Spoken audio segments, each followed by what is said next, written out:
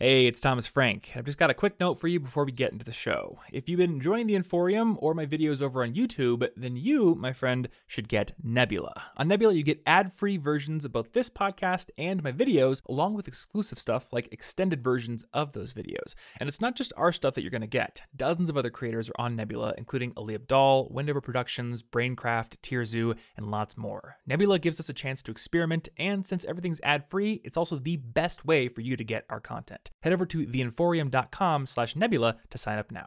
So, Martin, this is airing the day after Christmas. It is. What'd you get for Christmas? And by that, I'm asking you to look forward into the future and see what you got for Christmas. I'm going to go ahead and say that I got nothing. I have no idea. I'm pretty sure I got like a Lambo. I got a comb. And you got a comb. And a comb over. Like, so half your hair just fell out? Yeah, over the Christmas weekend. They came together. It's a Christmas miracle. I guess I didn't think about instantaneous male baldness. I didn't think about that part. Whoops. Whatever. The Christmas gift that keeps on giving or taking, depending on your perspective. Yeah. I mean, if you're going for like the Terry Crews look or like the Mr. Clean look, then it's a gift. Yeah, I guess I didn't think about that very much because if I just comb my hair over, it's still not really a comb over. I just have hair. Yeah, then it's just like one of the side swept look. Yeah, look how good I look. Well, early male balding is my Christmas gift then. Nice. Sounds like a good birthday gift to Ashley. I'm excited. Yeah, she's going to be excited. Since today's her birthday. She wants me to be bald real bad. No, she doesn't.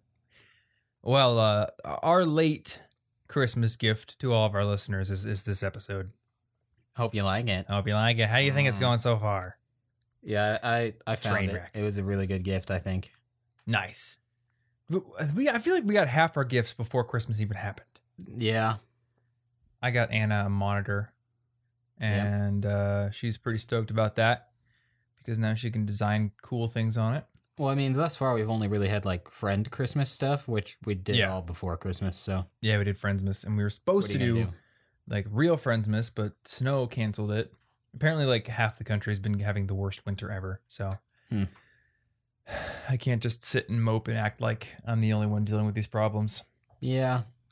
We got some other problems and or questions to answer in this not winter episode. Related. I'm fairly certain. I do want to tease the fact that the next episode we're going to release is not going to be in this format because you and I just recently read a really good book.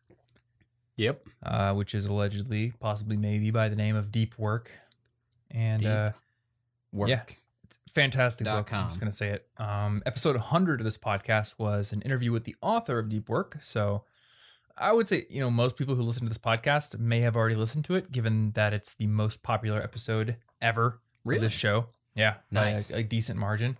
Nice. But I personally took a lot away from the book after actually reading it because I hadn't read it when I talked to Cal about it. It had just come out very recently when I talked to him. So I'm stoked to dig in, talk about what I took from it, talk about how I implemented some of the ideas from it, and just kind of reevaluated my work style and some of my life choices. Man, yeah, look at your life. Yeah, it should be cool. And I'm curious to hear how it affected you as well. But on this episode, we got some questions, and we ran out of lame superheroes. If you remember, Matter Eater Lad was the alleged lamest superhero in the world, though I'm gonna have to say that the ice cream guy was lamer. Yeah. And I don't think Matter Eater Lad was the lamest. Yeah, that's a power right there. I disagree. You could eat through the earth. I don't know. I don't know why you'd do that, but it's clearly more powerful than being ice cream. But the questions today came from some of the most unfair video game bosses of all time. Yes, we found a brand new use for list posts, haven't we? We have. And I think there are plenty of stupid sites out there with dumb lists. We'll never. We got like out. most realistic video game WWE wrestlers over here. Oh, that sounds like a good list. I don't want to do that list though, because we're gonna do the most unfair video game bosses of all time. And I like this list because the first one that I recognized, there was one I didn't recognize, but the first one I recognized is Galactus from Marvel vs. Capcom 3. Good game. And you and I have played a lot of Marvel vs. Capcom 3. Now, I never found Galactus to be that hard to beat in that game.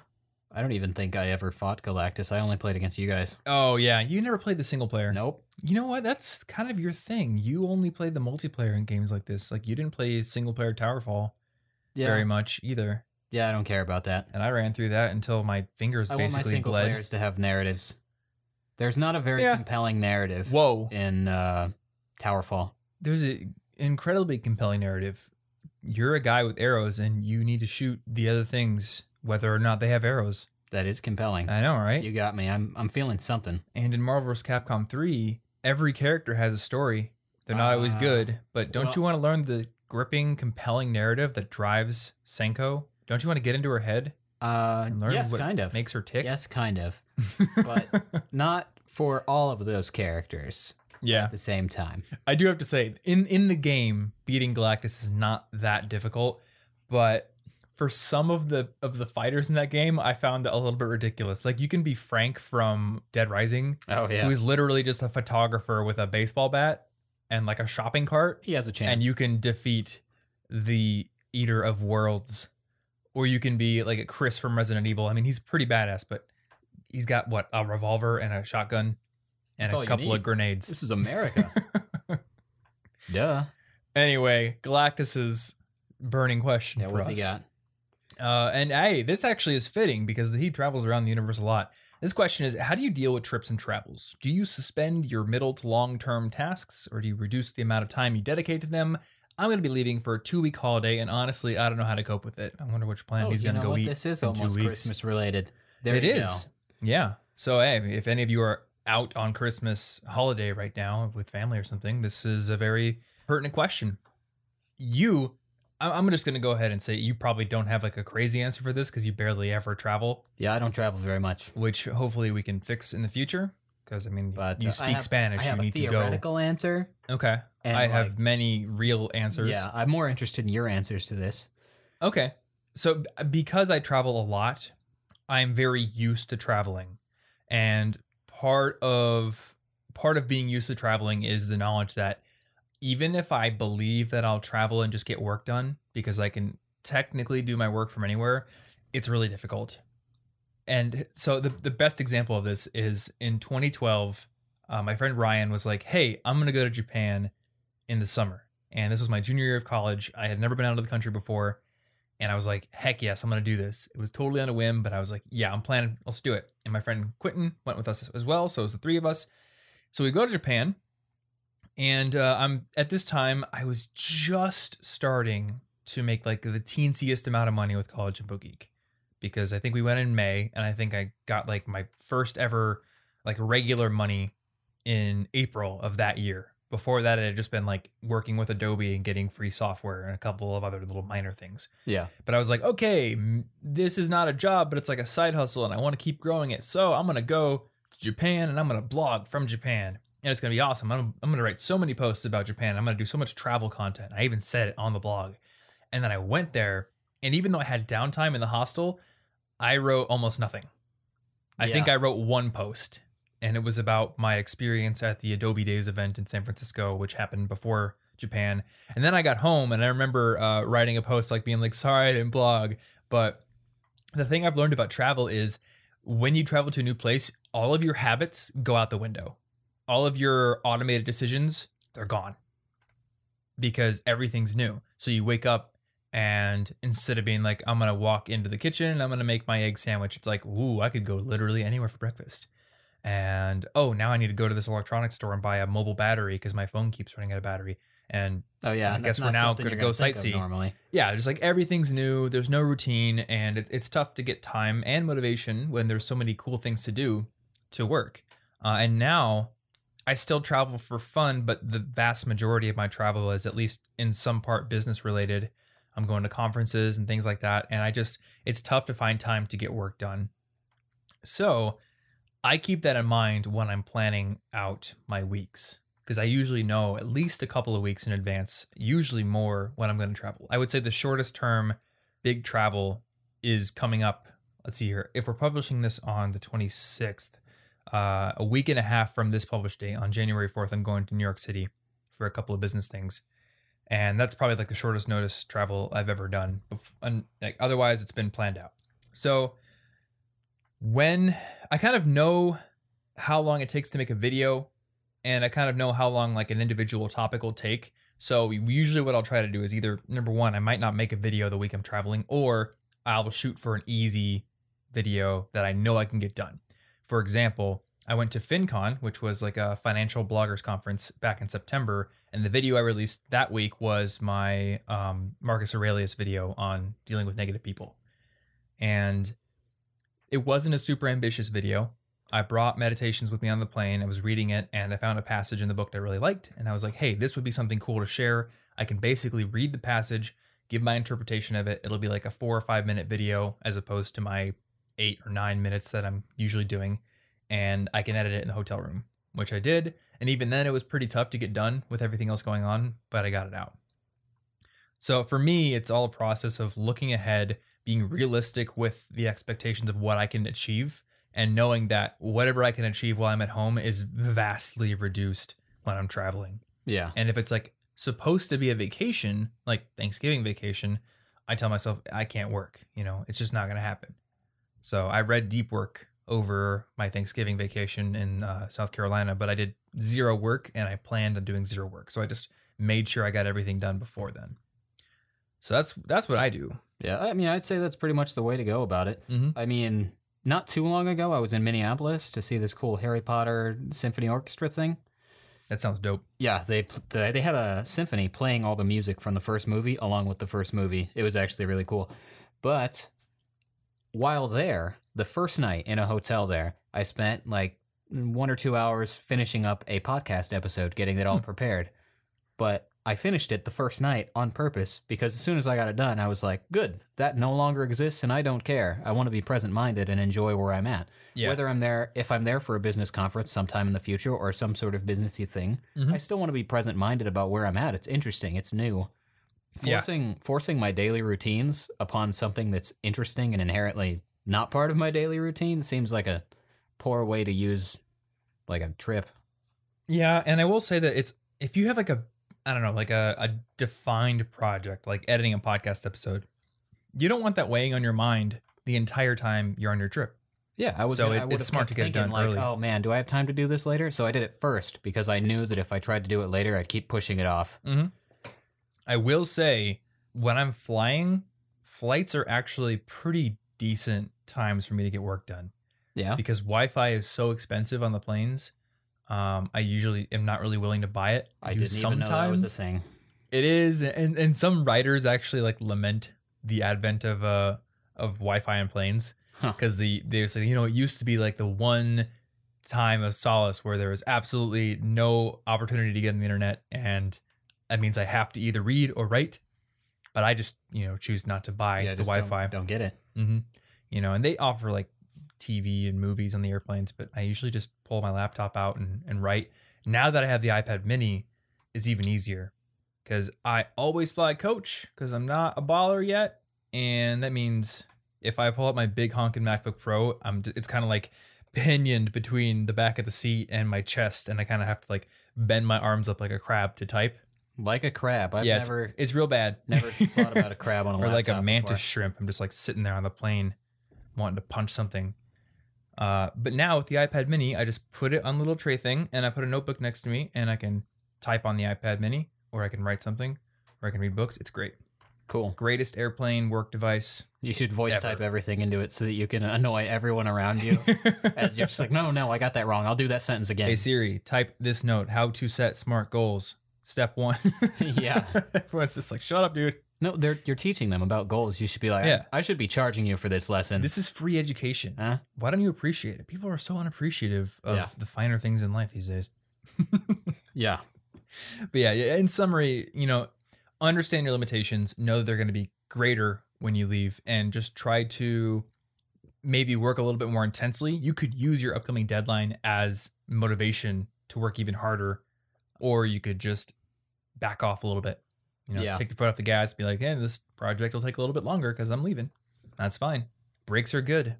I spent almost my entire freshman winter break playing GTA 4. So Yeah. Well, I mean, every time that I have traveled, and I know it's not that many, but every time I have, I invariably come back with a renewed sense of inspiration Yeah. and like vigor for just everything. Mm-hmm. So all that did was make me think of magic. Whatever. But the point is, using the breaks to give my brain a rest Good card. tends to spark inspiration and innovation in ways that if I had kept up my daily routines and kept working, I don't think it would have happened. Yeah. But seriously, let's talk about how good of a card Vigor That's is. a pretty good card. It's a good card. Pretty good card. It's one of those cards that everyone always forgets I have out, and I wanna then play. they attack, and then I'm like, all right, go for it, bro. Anywho, next boss. Hopefully, I know what this hopefully one it's a is. game We'll that see. We know. I think I'm just gonna go Yeah, make it a game we know. to one that I know. I want to know. I haven't played Gears of War, which is weird. Street Fighter 4, Seth. I have played Street Fighter 4. It's a I don't very know if I ever scary got to this name. guy. He looks like he has like he's like missing his entire torso. The most lazily designed boss in the Street Fighter title ever.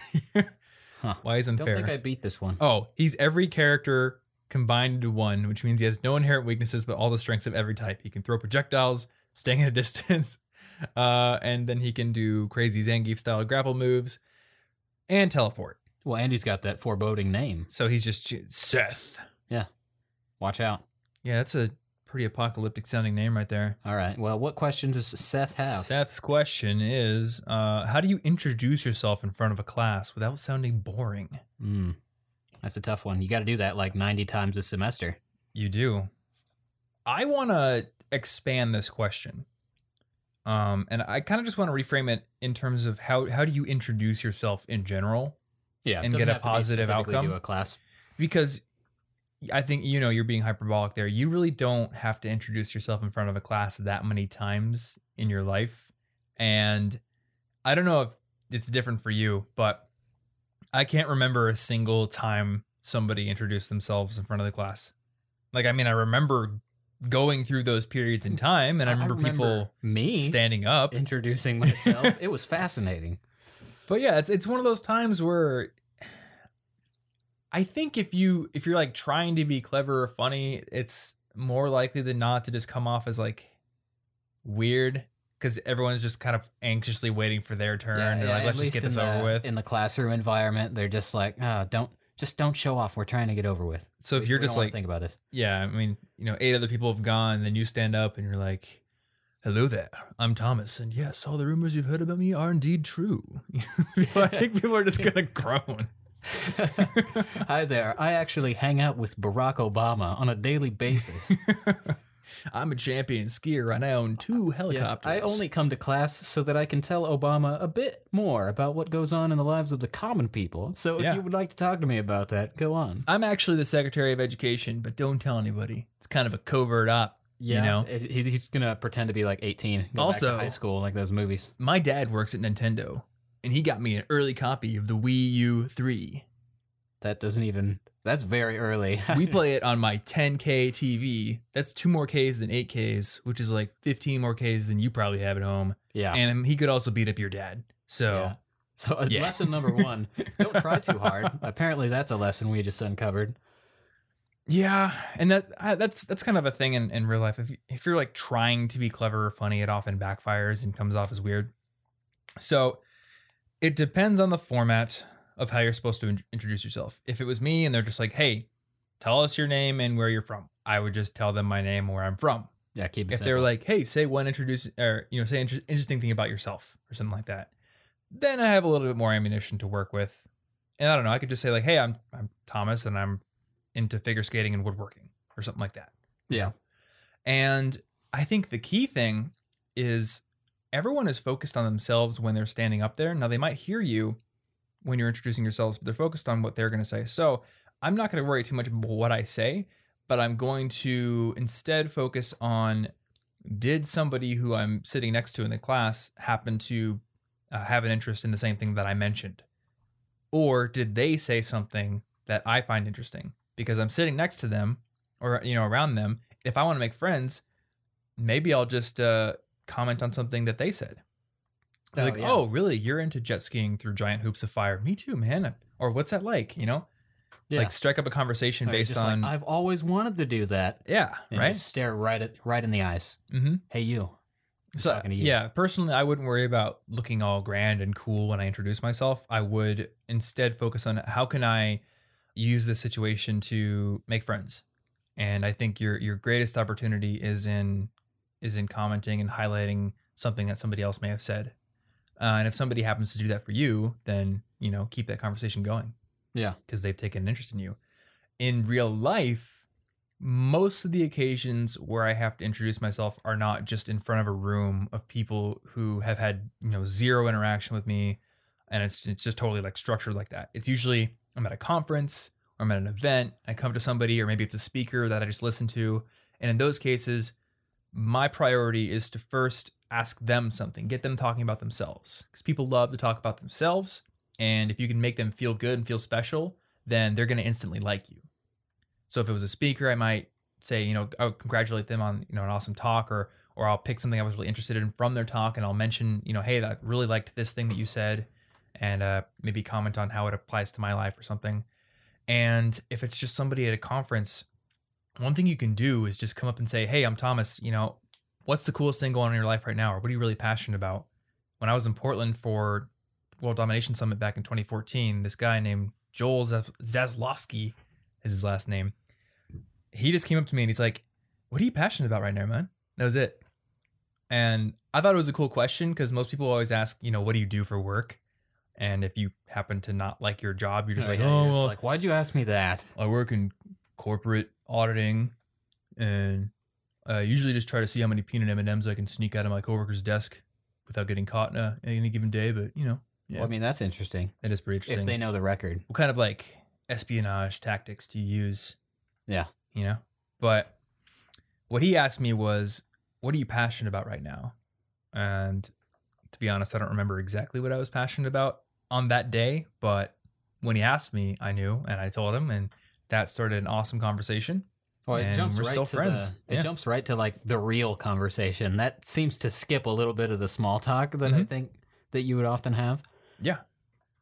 And then I think, on the flip side, if somebody asks you that, something I've learned is that you don't need to try to be all things to all people. Just be yourself, and also don't be too humble. I think a lot of people are afraid of looking like they're cocky or, overconfident, or, that they think they're all that. So they'll like downplay everything, and they'll say things like, I don't really do much, or I don't know, I just kind of play video games or whatever.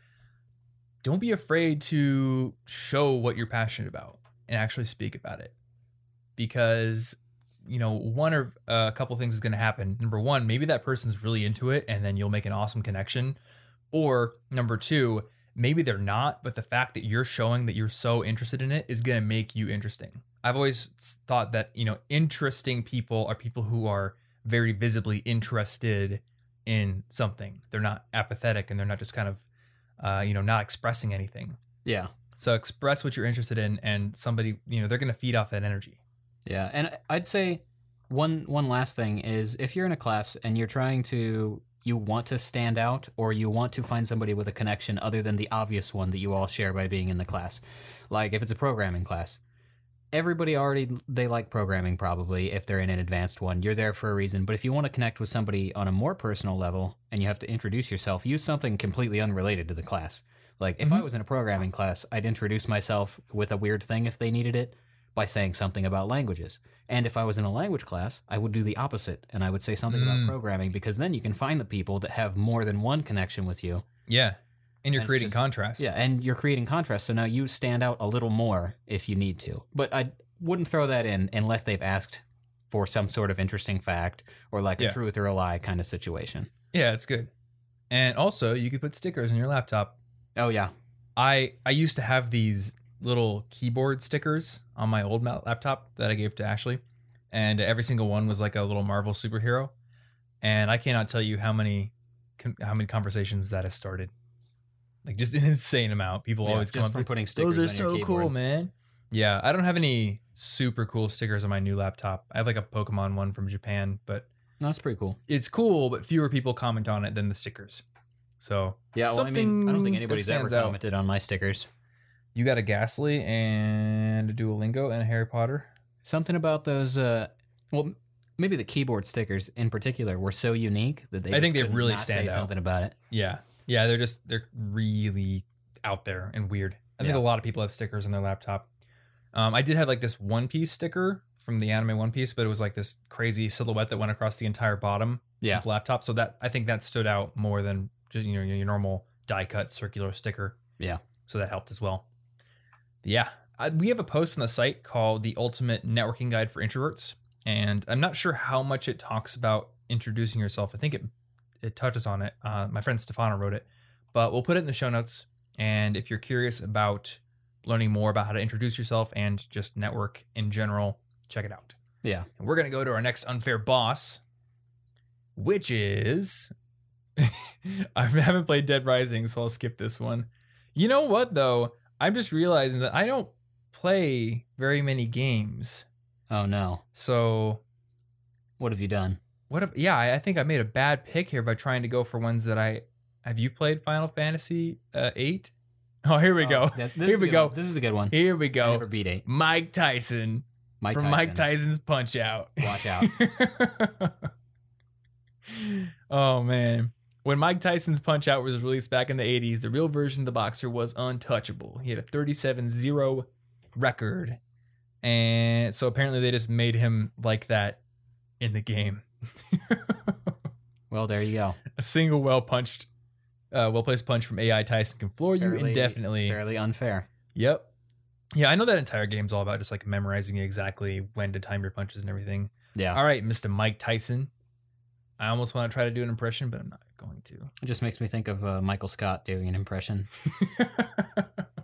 So Yep.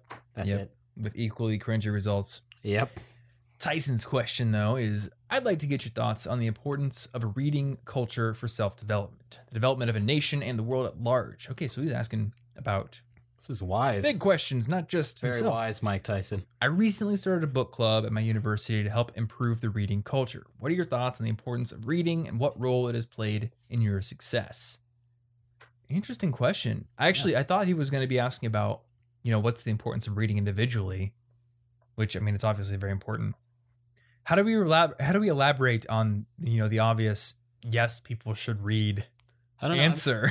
I will tell you that today on Reddit, I saw on Today I Learned there Mhm. was some tradition, and it was either Iceland or Sweden. I'm sorry, I don't remember, but one of them has a tradition during the Christmas season where they like get each other books and they open the books on the 24th, and then they like immediately start reading them, and that's the tradition. So I think that's pretty awesome.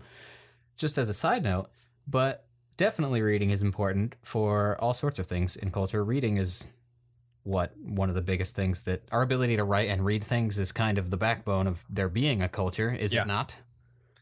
A complex culture, I mean, at least. the current one. I mean, there was certainly culture before the invention of writing. Well, yeah, but like everything that we're doing what we have currently now is kind of built on top of it. Yeah. And I think we mentioned it in a pretty recent podcast episode. What Cal said in Deep Work is that the people who are going to win in the new economy are those who can work with complex information systems. And I think that people who read a lot are able to do that intuitively, but also combine many different areas of knowledge to be able to creatively utilize those information systems as well. I mean, on an individual level, the more you read of a certain topic, the better your expertise is on a certain topic, and the more expertise that any person around us has in any topic is better because the community is smarter. Yeah. I mean, in essence, that's kind of the entire goal of College Info Geek is to create a more intelligent culture. Would you rather your society is really educated and nuanced on certain topics or doesn't know at all what they're doing? I was having a I wanna help conversation with a friend recently, and I don't remember how the conversation got onto like taxes and paying for education, but he was like, I'm done with school. Why would I want to pay for schools and education? And I'm like, I don't want to be surrounded by a bunch of people who never went to school. Like, Yeah. Don't think about yourself in this case. It does. Well, I guess it does affect you because you live in the society that is It affects shaped everything. by the education system and also shaped by the propensity for the people in that system to read. Reading is an important part of education in general. Yeah. And education in general is, I think, positive. Mm-hmm. Therefore, reading is positive. But I would say also, especially if we're talking, say, fiction, reading fiction has just expanded my mind and helps me think of things and relate to things and explore different philosophies. But reading nonfiction, especially because I read a lot of the same topics, I got a lot of productivity, a lot of philosophy, a lot of language books and linguistics. And because of this, I can piece together different bits of knowledge and ideas from each of those things. Instead of just blindly following the instructions of one author, I'm learning the skill of constructively building on knowledge from several sources to create my own internal version. And I think that makes it so that I'm not just parroting whoever told me something. And I think that's an important skill in general too. Yeah, exactly. Especially if we're all just parroting fake news off Facebook, maybe the ability to discern important information and throw away what's not is nice right now, I think. Yeah, exactly.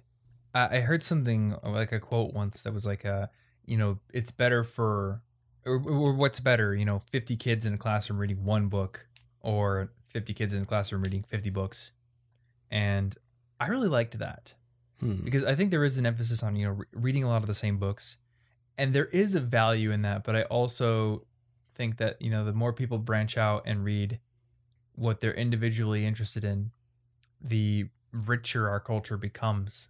Yeah, because if you've got like one guy who's super smart at linguistics, I couldn't think of a better example right now, and one guy who's super good at math, that is cooler in combination than if they were both kind of mediocre at both topics. Yeah. They can explore further and share their knowledge.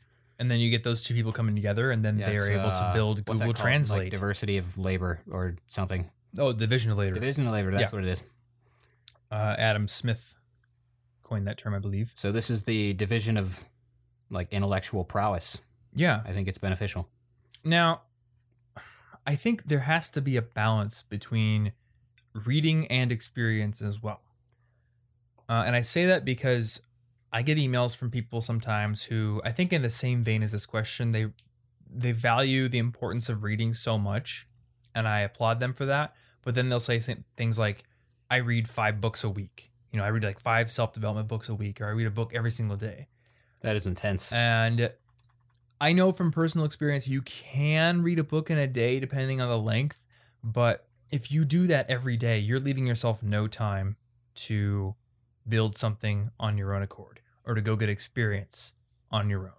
Yeah, you can't like apply it if you're just jumping immediately to the next set of steps. Mm-hmm. Reading has to be mixed in with work, with creation, with figuring things out for yourself, throwing yourself into problems and solving them, challenging yourself and stressing yourself. So to this guy's question, I think, creating like a book club at your university is a wonderful idea. And, if anyone else out there wants to do that, awesome idea. Just don't go too far and just like delude yourself that reading self-development books is going to be like the be-all end-all answer to helping you achieve your goals. Yeah, the authors probably did more than read other self-development books in their quest for knowledge. And that's why I said, and I think it was the previous episode, I wouldn't have dropped out of college to work on College InfoGeek. Even though I could have researched the answer to any question that anyone would want me to answer, I wanted the experience. Yeah. Of actually being in the trenches, of doing the things. And I would never want to diminish the importance of that for anyone else. Reading is awesome, but learning from the experience of others only gets you so far, and it must be combined with your own hard-won experience. So take that, Mike Tyson, pretty deep. for Thank whatever you, it's Mike worth. Tyson.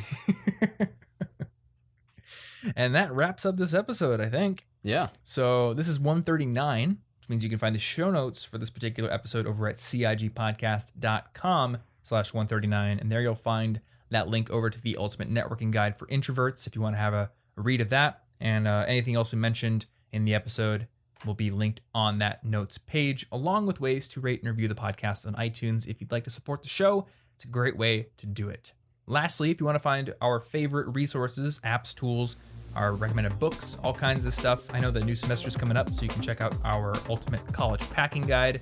You're moving into college, and our book list over at collegeinfogeek.com/resources. So until next week, stay cute.